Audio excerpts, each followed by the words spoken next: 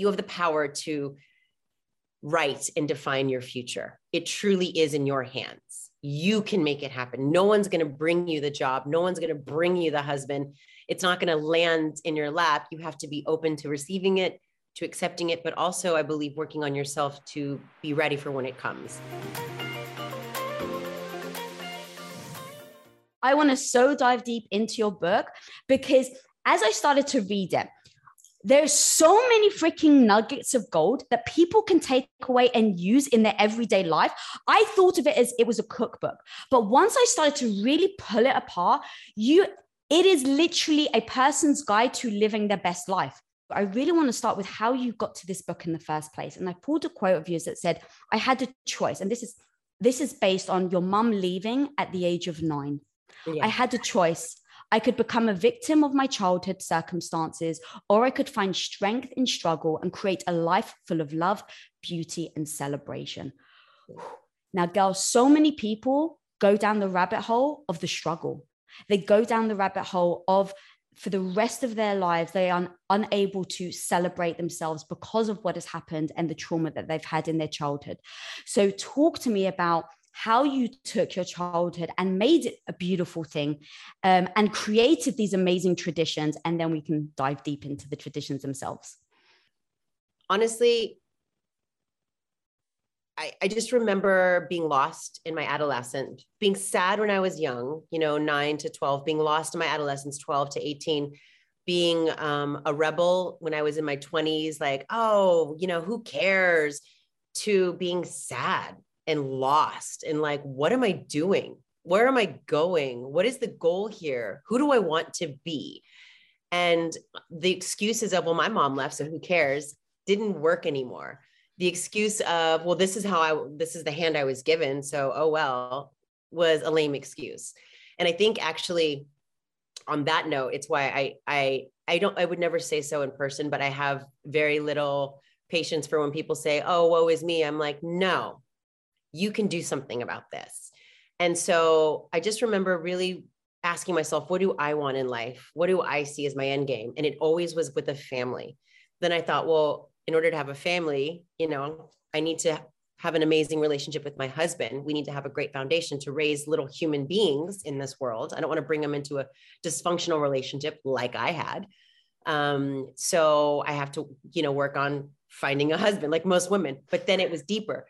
What kind of husband do I want? And how do I want to attract that husband? And so I just started shifting my thinking.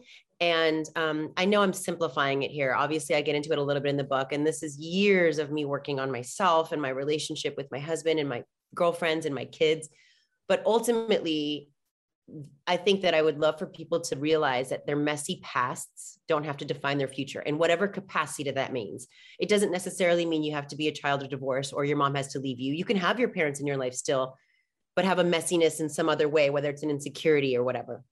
And that you have the power to write and define your future. It truly is in your hands. You can make it happen. No one's going to bring you the job. No one's going to bring you the husband.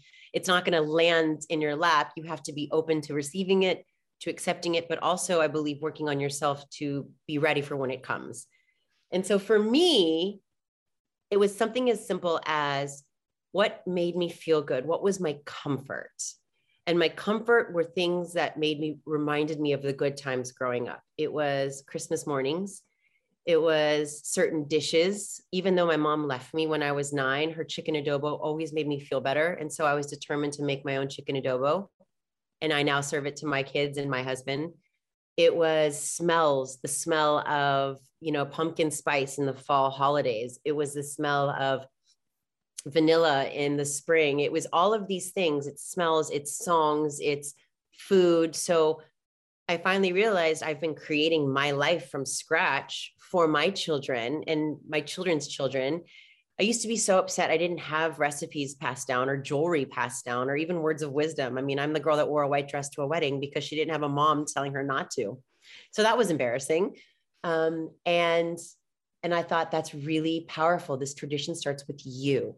You have the power. And so hence the name, Life from Scratch, family traditions that start with you. It's a very vulnerable, there's vulnerable moments in it, but all my truth. And I believe even this tumultuous relationship I had with my mother made me who I am now. So I'm okay to share that story because I'm proud of the mom I am and the wife I am and the friend I am now.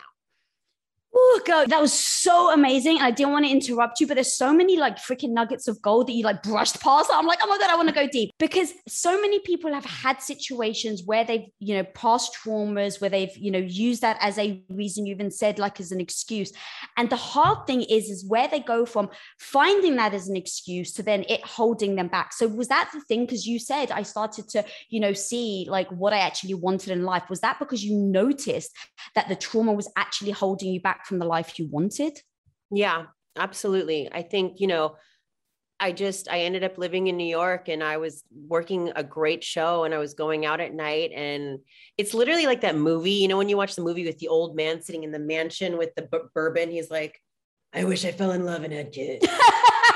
He's like alone and he dies miserable. The money in the world doesn't make me happy. I should have married her and had kids.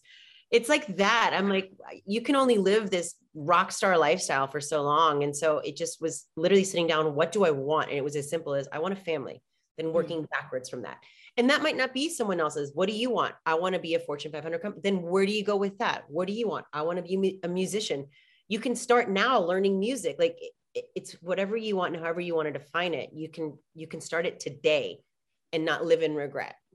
Yeah, God, I love that. And like, even with what you did and how you broke it down, it's so tactical. And that's what I'm all about. Cause I'm like, I can get in my own way emotionally. Like I can feel sad for myself. I can feel the sorrow, but at the end of the day, how do I get past it? And it really is getting tactical, putting things in place that make me take action. And exactly what you just said, what I freaking love, Go, is that you just broke down. I looked around and was like, where were my moments where I was happy? And like that, like everyone at home right now, like start writing down what all those things are. You even said the smell. Go, that's so beautiful. Think about it when you come home and you like light a candle and you're like, oh, the smell, or is it a cozy fire, or is it, I talk about a gift giving tradition with my girlfriends, and every time I wear the necklace, I feel it, and I'm reminded of them. It's these things, it's these moments that we can't glaze over. They connect our life and our past to our future, and in the present, we have to recognize them. But I guess I am a type A personality, and I am very black and white, and so that's what started this. I've learned to let a lot of it go because I'm a mother of 3 kids. You can't be completely type A. Crazy. But I needed something tangible to latch on to get over the mental trauma of not having it, and the excitement of creating Sunday brunches for my husband on football Sundays, the excitement of my kids waking up the first day of school. Like I was more excited. At some point, sometimes it is more for me. And, I'll stay up until midnight some nights because I've had a full day of work. And what was the one we just did most recently? Oh, the first day of school. And I was doing all this stuff. And Nick was like, this is more for you than them because they're going to be up and they're out of the door in, 15 minutes. And I said, yes, but they'll remember. They'll remember. And every year for my son's birthday, I print photos out of all of the birthdays prior. And this year we were actually in Maui in a hotel room with no printer. So I was like, he won't remember. He woke up that morning and said, are the pictures out there, mommy? And I was gutted. So as soon as we got back to our house, he went to school that Monday. He came home and they were all in the kitchen. So it's these little things like birthday morning. I remember my photos, the day after Thanksgiving, we're going to decorate for Christmas. Every Sunday, we're going to have this casserole. It's these things that help calm them and make them feel safe so that everything else can kind of fall into place. Yeah, I love that so much because I'm such a, I don't know if you've ever read the book Atomic Habit, but like it all talks about how to implement habits in order to better your life. And when I was reading your book, I literally was like, oh my God, this is like the best tool book for like implementing habits. Like for instance, so let's just take what you just said about your friends. So you guys have like the friendship gift giving. And if I can pull a quote on Friends that you said, friendship is a beautiful relationship, but that needs a lot of TLC. And that's the one thing that a lot of my audience talk about, is like, how do we build friendships with our other female friends? And it is hard work. And what I love is that you've literally put a tradition in place that allows you as a friend to keep connecting with your friends. So you never have the moment where it's like, oh my God, it's been 2 years and I haven't connected. Like, that is so powerful. So talk to me a bit about that. Talk to me how you galvanize your friends to do it together. And what that's actually done for the tightness of your friendships. We, to your point, life happens. And I don't want to say we forced it, but we almost did. You have to. We've all got careers. We're all traveling. We've all got kids. We've all got things. So birthdays, it doesn't have to be on the exact birthday, but the birthday month. That's the deal. In the birthday month, we're going to have dinner and celebrate you in the birthday month. And in that birthday month, we all decide at the beginning of the year what the piece of jewelry is. And in the book, I talk about this, and it's not anything extravagant. Like the first necklace we got was $40 each, but 40 times 5, it was a $200 gold necklace with this teeny little heart pendant. It's so beautiful and delicate, and it means so much to me. And we're all connected through that. We all got the same pendant. We all were excited about it. We all know we're going to dinner, and we know, give me the box. It's my turn. I get it now. And then the others who aren't that birthday don't get it until it's their birthday. And it really keeps us connected. So that's the tangible black and white type A thing that puts us together in the room. And then from there, we nurture that bond. And I think that the hardest thing about friendship is reciprocity. We always want to know that people have our back when we're down, but we don't ever think to reach out to them. And I think COVID taught a lot to people about reaching out to friends and checking in and realizing that you don't need to just catch up when things are hard or down. You also need to just say, hi, I'm thinking of you and I appreciate you. And how are you? Or you're on my mind. And I promise you, if you text a friend and say, hey, I was thinking about you, crossed my mind, they're probably like, oh my God, I just thought about you the other day too. Yeah, it's so true. It's that. And that's what I mean by work. It is work. And to get a sitter and to go out to dinner once a month for our birthday, not every month in the 12 months, because I'm being realistic, but there's 5 of us. So I know in a year, we're going to have 5 dinners. And sometimes we miss one because someone's traveling. So then we do a double birthday the next month. But we do it every year. And during COVID, we did it with a Zoom, and we shipped the piece of jewelry, and we always try to make it happen. And you need that outlet, because you need that bitch session with your girlfriends that you don't do to your spouse, because that will drive them crazy. Yeah. Didn't you say that your friends are like your lifeline or something? Oh, absolutely. There's just some stuff that my husband doesn't want to hear, whether it's like, hey guys, I'm going to get a new dishwasher. What do we have to, oh my gosh, there's this thing with, my son, like, what do you think this is?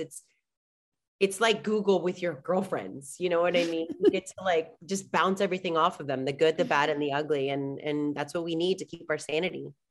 And it's so like, again, it just goes back to, it's a thread that you're having with your friends that continuously reminds each other that we're there for, that you're there for each other. And with friendship, that's so important. And as busy as you are, girl, like 3 kids, a full-time job, writing a book, like having a husband, all of this, like it is so much. And you talk about very eloquently in the book about the traditions that you have with Nick. And I've got a quote of yours that says, to keep the spark alive. Nick and I try to remind each other that before our crazy family started, we were just 2 kids in love. Keeping that spark alive is important, and it's not always easy. So creating a tradition that allows both of you to refocus and rekindle the romance is key. Talk to me about the importance of that, again, going back to the tradition and the reminding, and how that has really helped your relationship in times like this, where just there's so much going on in your life. It's funny because I've never looked at it this way with the tactical, but that's 100% what it is, And so yes, you do force it in the sense that you have to set up a time, you have to set up a place, you have to get the sitters, you have to line it up, but I promise you'll never regret it on the other end. And so right now, the thought of a vacation with Nick it's just not possible. We have 3 kids in a city where we have 0 family. I'm working full time. The book is going to come out in November. That is also our birthday.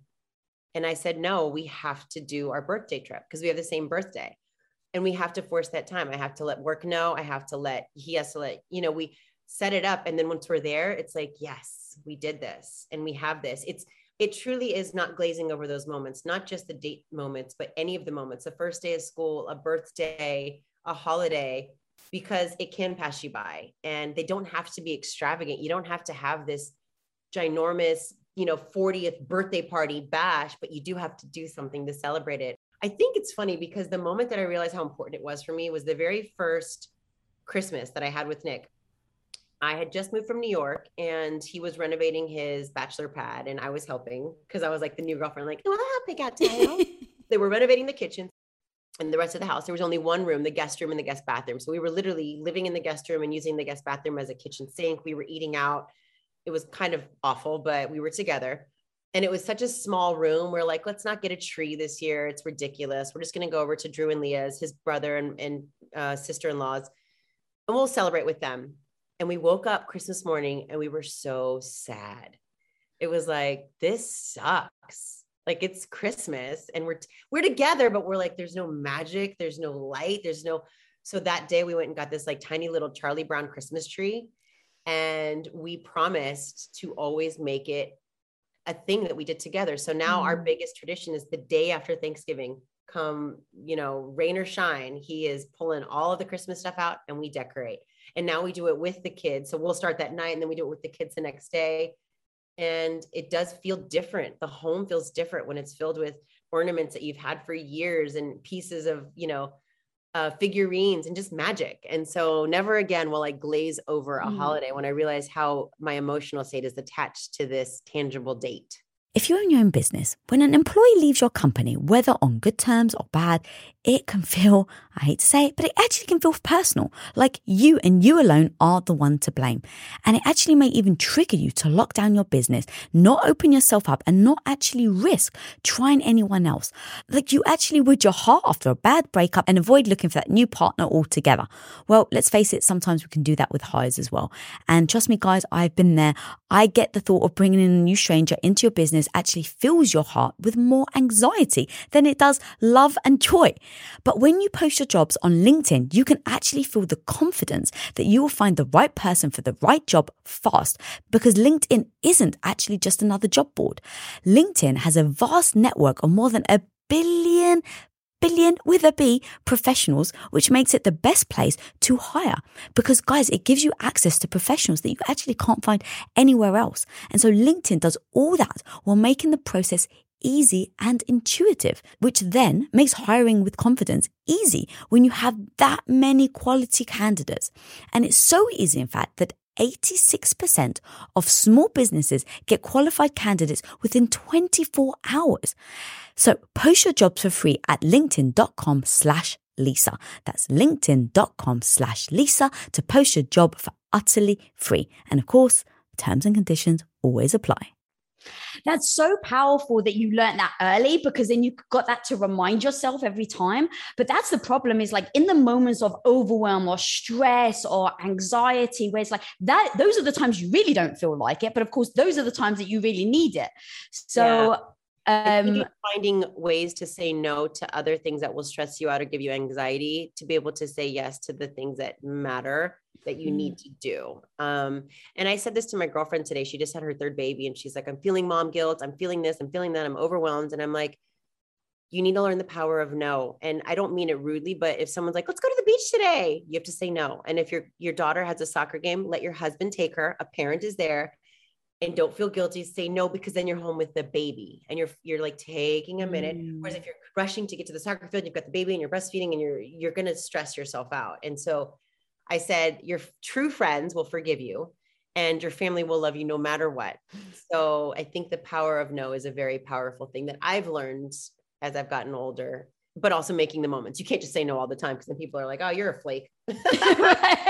Well, how do you handle then the guilt in the moments where, like, even because I find that even if I know it's the right thing, I still feel guilty about it. Yeah. That's an interesting one, because I struggle with that as well. But what I try, a mantra that Nick and I always had is put family first. And if we put our family first, then there's no regret. And so if I feel guilty for some other reason, but I put my family first, then it was the right choice. If I did something for my husband as opposed to a friend or work, then it's family. It was the right choice. So if we always make a choice by putting our family first, I think you'll always end up coming out on top. But look, you're human. I feel like people are really appreciative when you're like, I'm going through a lot right now. And I think I overcommitted. Can we rain check? I don't know when. I'm not going to say next weekend, because I'm being honest. I love you. I want to rain check. And they're like, you know what? Yeah, thank you. As opposed to something came up or some, you know, blaming the kids or whatever. I'm honest with my friends, and I think they respect that more. And then they understand more. And then they're inclined to text you the next day and go, how you feeling? You good today? Or can I do anything? And they're kind of on the same level as you, instead of like berating you and beating you down because you lied about why you didn't go, you know? How do you handle then self-care and your family? So you said, you know, as long as you're putting your family first, does that include self-care, or is that something that you have to navigate and balance, quote unquote? It's kind of, that's a loose one, because the self-care is for me, but the better I am, the better I am for my family. If I'm short tempered, if I'm, you know, short fused, then I'm not going to be a great mom or wife. So like, for example, the one that I think of now is I'm working so much that I'm actually extremely tired. So I've told Nick, like, I got 4 hours of sleep, and the next day it was like 2.5 hours because of these turnovers. And I was like, babe, I know, you know, like, I love sleep. I can nap. I'm a girl. Like, I want to sleep in. So I just have to be honest with him. And I'm like, what can I do? What can I do today to ask you to help me tomorrow to get some extra hours, since my call time's a little later? And as long as I get ahead of it with him in this specific situation, and for me, that self-care is getting those extra hours of sleep and waking up refreshed. Sometimes it's setting up, you know, Nick, can you take the 2 kids and I'll get Camden a play date, and then I'll go do something with my girlfriends, and it's something for me, but then I come home and I feel refreshed. So it's just like it is with the girlfriends and with a spouse. It's making time for yourself and making a date with yourself, doing something you want to do. That's self-care. It's not necessarily like, you know, getting a massage and getting your nails done, although those are great. It's doing something for you, or saying, hey, just having an open conversation to your spouse. Hey, I'm going to cook dinner and, you know, help put one of the kids down. Can you get the other 2 while I take a bath for myself? And I feel like if you were to say that to your spouse, they wouldn't go, hell no. Yeah. Hey, yeah, thanks. As opposed to just going, I just wanted a bath today. Like, they're not a mind reader, you know? Right. So communication for sure, but knowing what you want and then trying to set it up so that when you do it, you're guilt-free. You're like, Camden's at a play date, Nick's with the other 2, the kids are good. I can be here guilt-free, is what I do. Yeah. And so in reading your book on how self-aware you were with certain things, so like with self-care, you even said that you noticed that it started to come like every spring. And then I believe you even said like you went to a doctor and it somewhat gave you permission to do self-care. Talk to me about that, what the permission felt like, and then how other people can really start to become self-aware in order for them to be able to take care of themselves so they can show up for the family, like you just said. Yeah, I think it's, when I said permission, I mean like that it's okay to not have it all together. Right. Like, we all always feel like we have to have it all together. And it's like, no, You're human. Nobody's, even my life. I mean, if I could give you a full rundown, like, it's not all together. It's, nobody knows, you know, what goes on in my ins and outs except for me and my husband. And I remember feeling overwhelmed, crying at things that I would never normally cry at, feeling, I'm like, am I depressed? Is it my thyroid? Like, is what's going on? And she's like, Vanessa, you just came out of the holidays. You have 3 kids. You're a working mom. You're hitting pilot season. She listed all these things. And she's like, it's not that she just self-diagnosed. She like checked my body physically and then talked to me. And she's like, you're just burnt out. And that's okay. And she said, you just need to take a minute. And so now what my husband and I have learned to do, communication is so key. And both of us need to say, I need a minute. I am feeling the way I verbalize it is I'm like, babe, I'm almost at an 11. I need to walk away before I say something I regret, whether it's to my kids or to my husband. It's just getting in front of it and knowing that, because I've found so many times that when you hold it in and you blow up, you end up beating yourself up, or you end up hurting someone close to you and then beating yourself up for hurting them. So, and I mean, hurting them verbally, not physically hurting them, but like, I might say, guys, get it together. And then I'm like, oh my God, they're 4. What's he going to get? Just because you had a hard day. So, for me, it's really been, to your point, having to be self-aware and then communicating it and like letting Nick know, because he's not a mind reader. But also on the flip side, me coming home and saying, hey, babe, today was a good day. I'm off tomorrow. I'm here. What do you need from me? And letting him have that permission to be like, thank God, because I need you right now to take the kids. I'm going to go work out, or I need to go do some stuff on Zoom, or I need to, it's, you know, the reciprocity, again, just like a friendship. So is your relationship. I mean, Nick is my best friend, and why wouldn't I give him the respect I give my girlfriends? it's being self-aware, but also communicating that. And that's been the biggest tool for us, to say, hey, I need you right now, or, hey, I'm good. Do you need me right now? Kind of thing. And not be passive aggressive about it. Just very, loving and supportive and matter of fact about it. And our communication definitely got better during quarantine because there was no running away.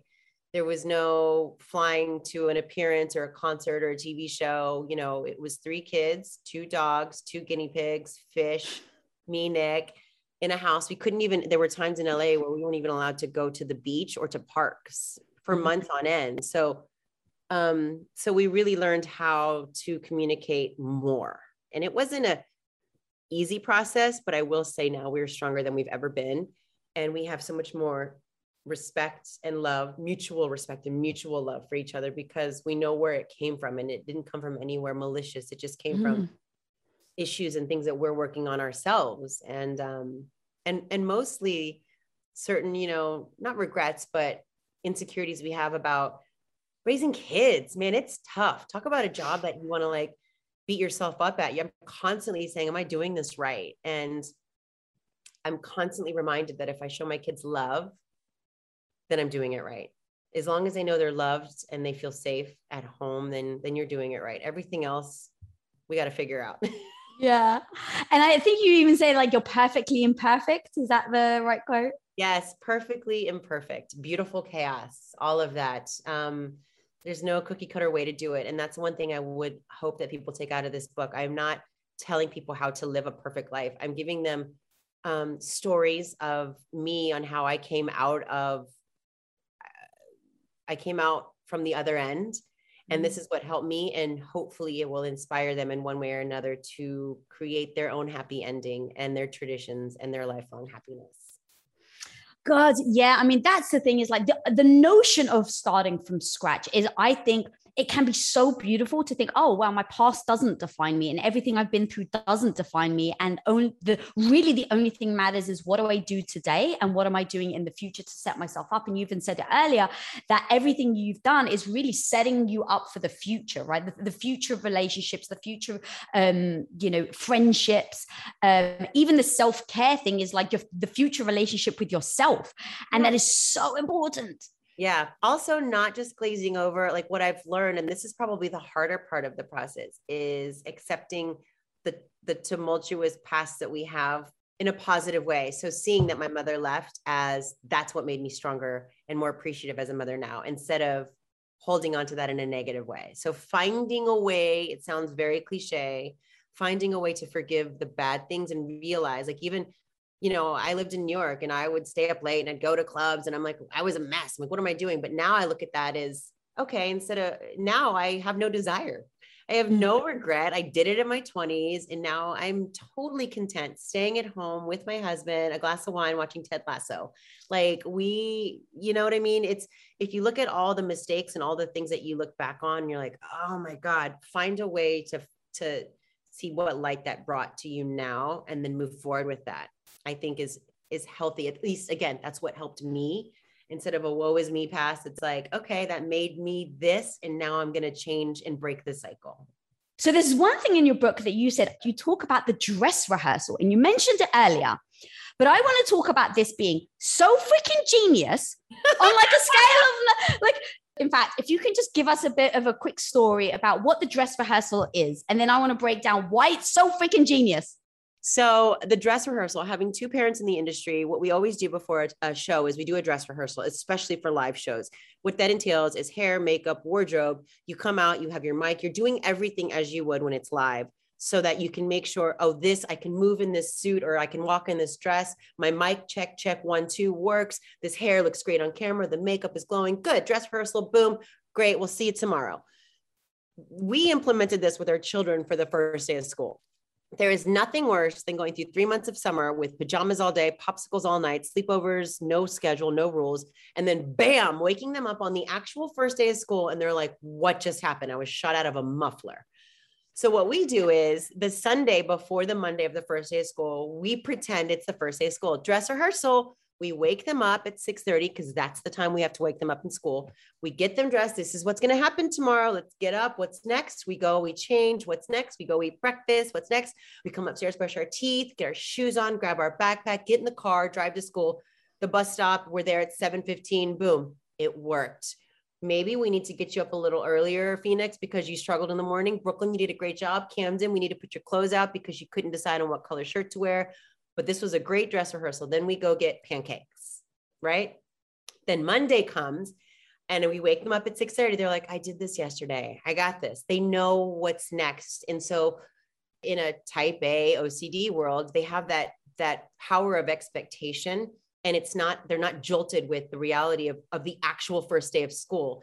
In fact, they do it. And then when they come down, there's balloons. I make it a little more special than dress rehearsal day.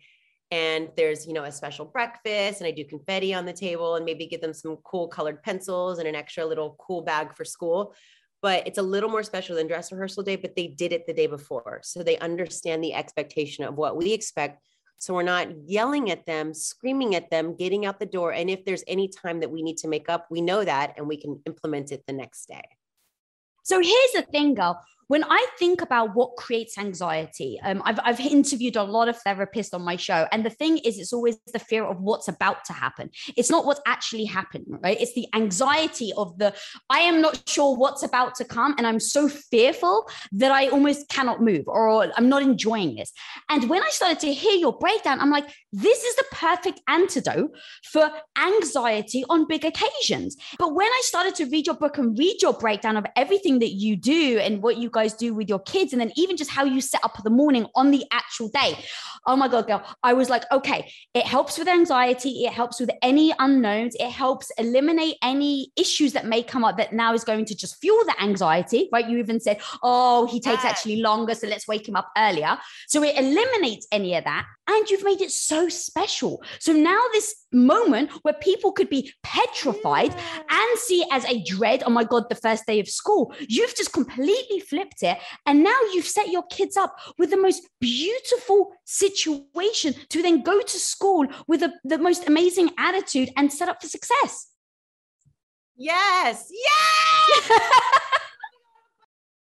We take everything we can out of it that would cause the anxiety and just let them go into the day excited. And that's where I come in with the balloons and the breakfast and the confetti. And it's like, this is a celebration of a day. And then we drop them off and I feel like they're pumped, I mean, there's still going to be some butterflies because it's always daunting to walk into a first day of school, but we've done everything we can to set them up for success.